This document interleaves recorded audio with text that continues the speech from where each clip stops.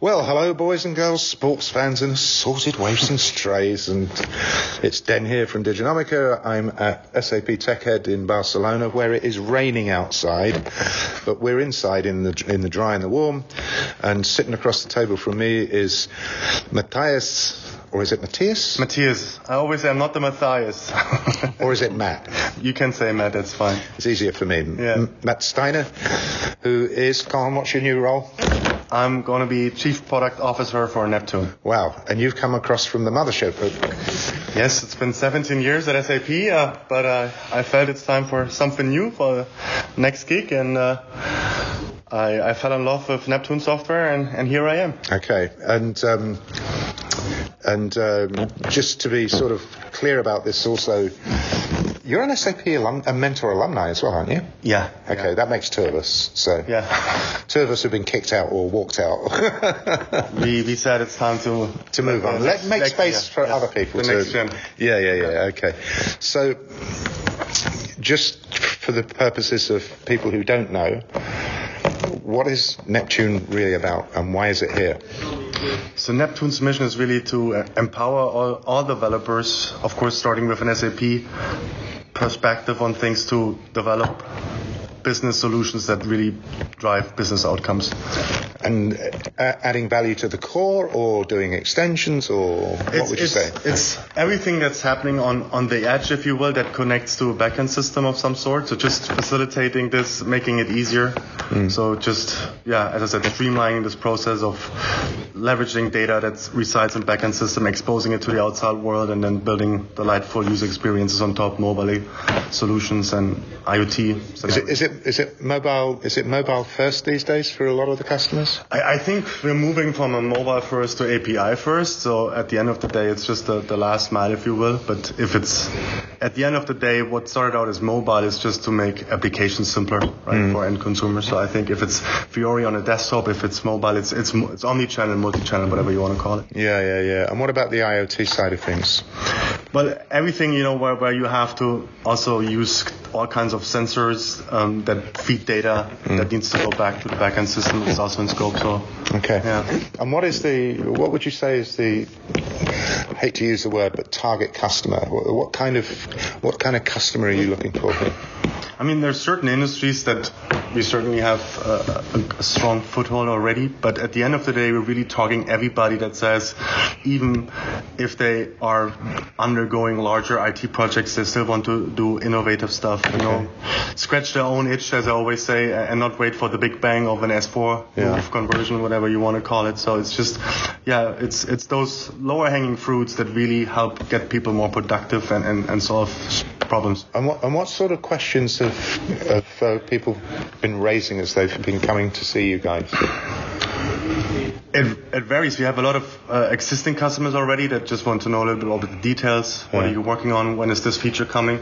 But others that already said, okay, we heard so many good things about Neptune, so what are you guys doing? How does it differentiate from the solutions that SAP provides? These type of things. So it's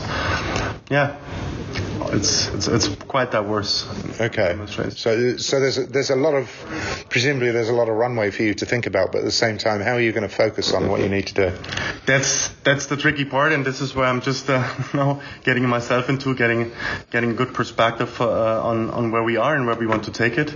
I think you said it. I think there's two things, right? You can say it's extensions and writing custom development solutions there, but there's also this angle of integrating, making it simpler to interact with edge scenarios and getting it all together and making this in a way that it appeals to the end users. So it's there we certainly see that the demand exceeds the supply, right? Really? This is the whole citizen developer story, if you will. It's everybody has a lack of skilled IT resources. So if you can reduce the learning curve and the entry barrier and make it simpler for people to develop those applications themselves, without having to require this full stack 10x developer ninja, then I think that there's a lot of value there and there's a lot of need there, all over the place. Okay. So you're obviously very, very new in this role, and maybe this is an unfair question, but I'll ask it anyway. Where do you think you're going to start in terms of telling the story? What is your sense, even after sort of like 3 minutes in the job? This is literally, it's not 3 minutes, but it's not much more, is it, really? I always like to, when I say what you get, I said, okay, where are you coming from? What are your pain points? Because that helps me to frame the conversation, because I don't want to go with a generic pitch, because everybody's time is precious. I want to know, okay, what are you really interested in? As I said, so all kinds of regulated environment is, I think, where we can add a lot of value, because our solution can be deployed on-prem and to all the clouds. So I think the on-prem part is something that has been neglected lately, especially in those conversations. Everybody talks about cloud, but there's so many industries and regulated markets that says, let's take it easy. Let's build a solution first on-prem, and then we can always consider moving it to the cloud as we go ahead. And in some scenarios, of course, you have regulatory requirements that just say, no, the data remains on-prem. So I think that's where we can really add a lot of value, because we're that flexible when it comes to where you can deploy the solution. I heard that yesterday from, I think, one of your customers who specializes in healthcare. Mm-hmm. Yeah. Where they were saying that, regulation is an absolute cloud killer. Yeah. And there are very, very few people around who truly understand the extent to which regulation is important. We tend to talk about it generically. It's like, oh, GDPR, as though it's one thing, but it isn't. It's not. It's GDPR in Germany, it's GDPR in France, UK, in Nordics, and so on and so on. Yeah. I mean, we live in times where, from a political perspective, but also from a market perspective, it seems that we're getting more fragmented again, right? Everybody wants to do their own thing. I mean, we're in Spain, in Barcelona. This is one area where everybody talks about separation, but it's all over the place, right? Unfortunately. But yeah, so yeah, this, you said healthcare, take public space, also, as you said, in different flavors, take military and defense. Although it's all kind of industries where we have some partners that help us to really bring the domain expertise, and they can then show how easy it is to develop solutions. Okay. Neptune. What's been your overall impression of this event this year? What would you say? I think Barcelona is certainly a lot more upbeat than Vegas, to be frank. This is something I noticed and spoke about also in the recent years at SAP. It seems here that also people are interested in some of those newer technologies that are coming up. Sorry, when you say interested in newer technologies coming up, you mean more interested here than they were maybe in Vegas? Yeah, absolutely. Wow. Yeah, and as I said, everybody believes cloud US, that's a perfect match, but no, I see the different way. There's much more interest in also seeing what SAP has to offer and what the partners of SAP has to offer, and just going all in. I think in the US, or at least with the audience that SAP attracts there, it's more those two camps within IT. You have the SAP IT guys, and you have the innovative IT guys, but those don't show up in big numbers from my perspective. Yeah. I think what's interesting here is that, and a lot of people don't necessarily get this, or at least I don't think they see it. There is far more by way of innovative thinking in places like Germany, for instance, where you tend to think, from the outside, you tend to think, oh, Germany, it's very steady, it's very, very methodical, very process. Companies around for hundreds, perhaps 1,000 years, they're not changing, and they are though, right? No, I mean, Berlin is certainly a hotspot for all kinds of very interesting startups. Yeah. Same goes through for London and other areas. So there is a lot of very interesting things happening for sure. Yeah, it's not only the Silicon Valley by far, no. Yeah. Let's wave the flag for the Europeans for a change. Yeah.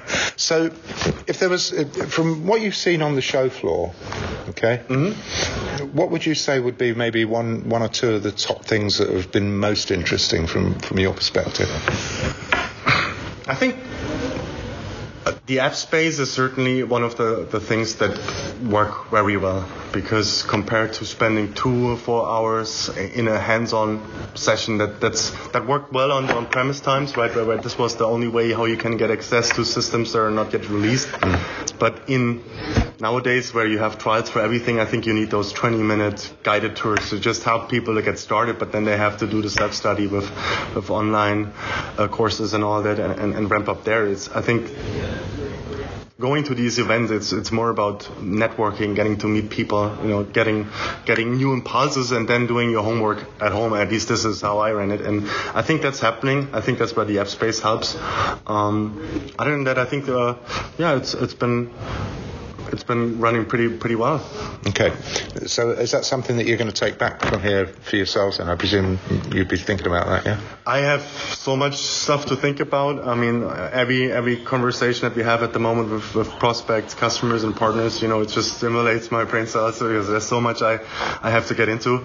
But yeah, I think Barcelona is good. I think on the US, I believe they will make a change also from a location. So let's see how Austin works out for SAP next year. I don't want them to be back here next year. It's too much effort on the old feet and limbs, especially at my age. I mean, Austin seems to be trendy, right? So maybe they can attract more of the next gen, newer people to come to the event. Maybe give it a different spin altogether. Okay. So I'm going to be interested to see what they come up with. Yeah, okay. So if there was one thing that you were going to say to planners for this event for next year, what would it be? That's a tough one. I would just say bring in a new team with fresh ideas, and then let them sit together with those people that know what worked well in the past. I mean, it's and don't try to to save money on this event. This is the most important event. If you don't keep the developer community at bay, I think it's going downhill from there. Okay. So it's not the place to save money. Okay. Yeah. And with that, we'll call it a draw. Thanks, Matt. Thanks for having us. Yeah, no worries. Cheers now. Cheers.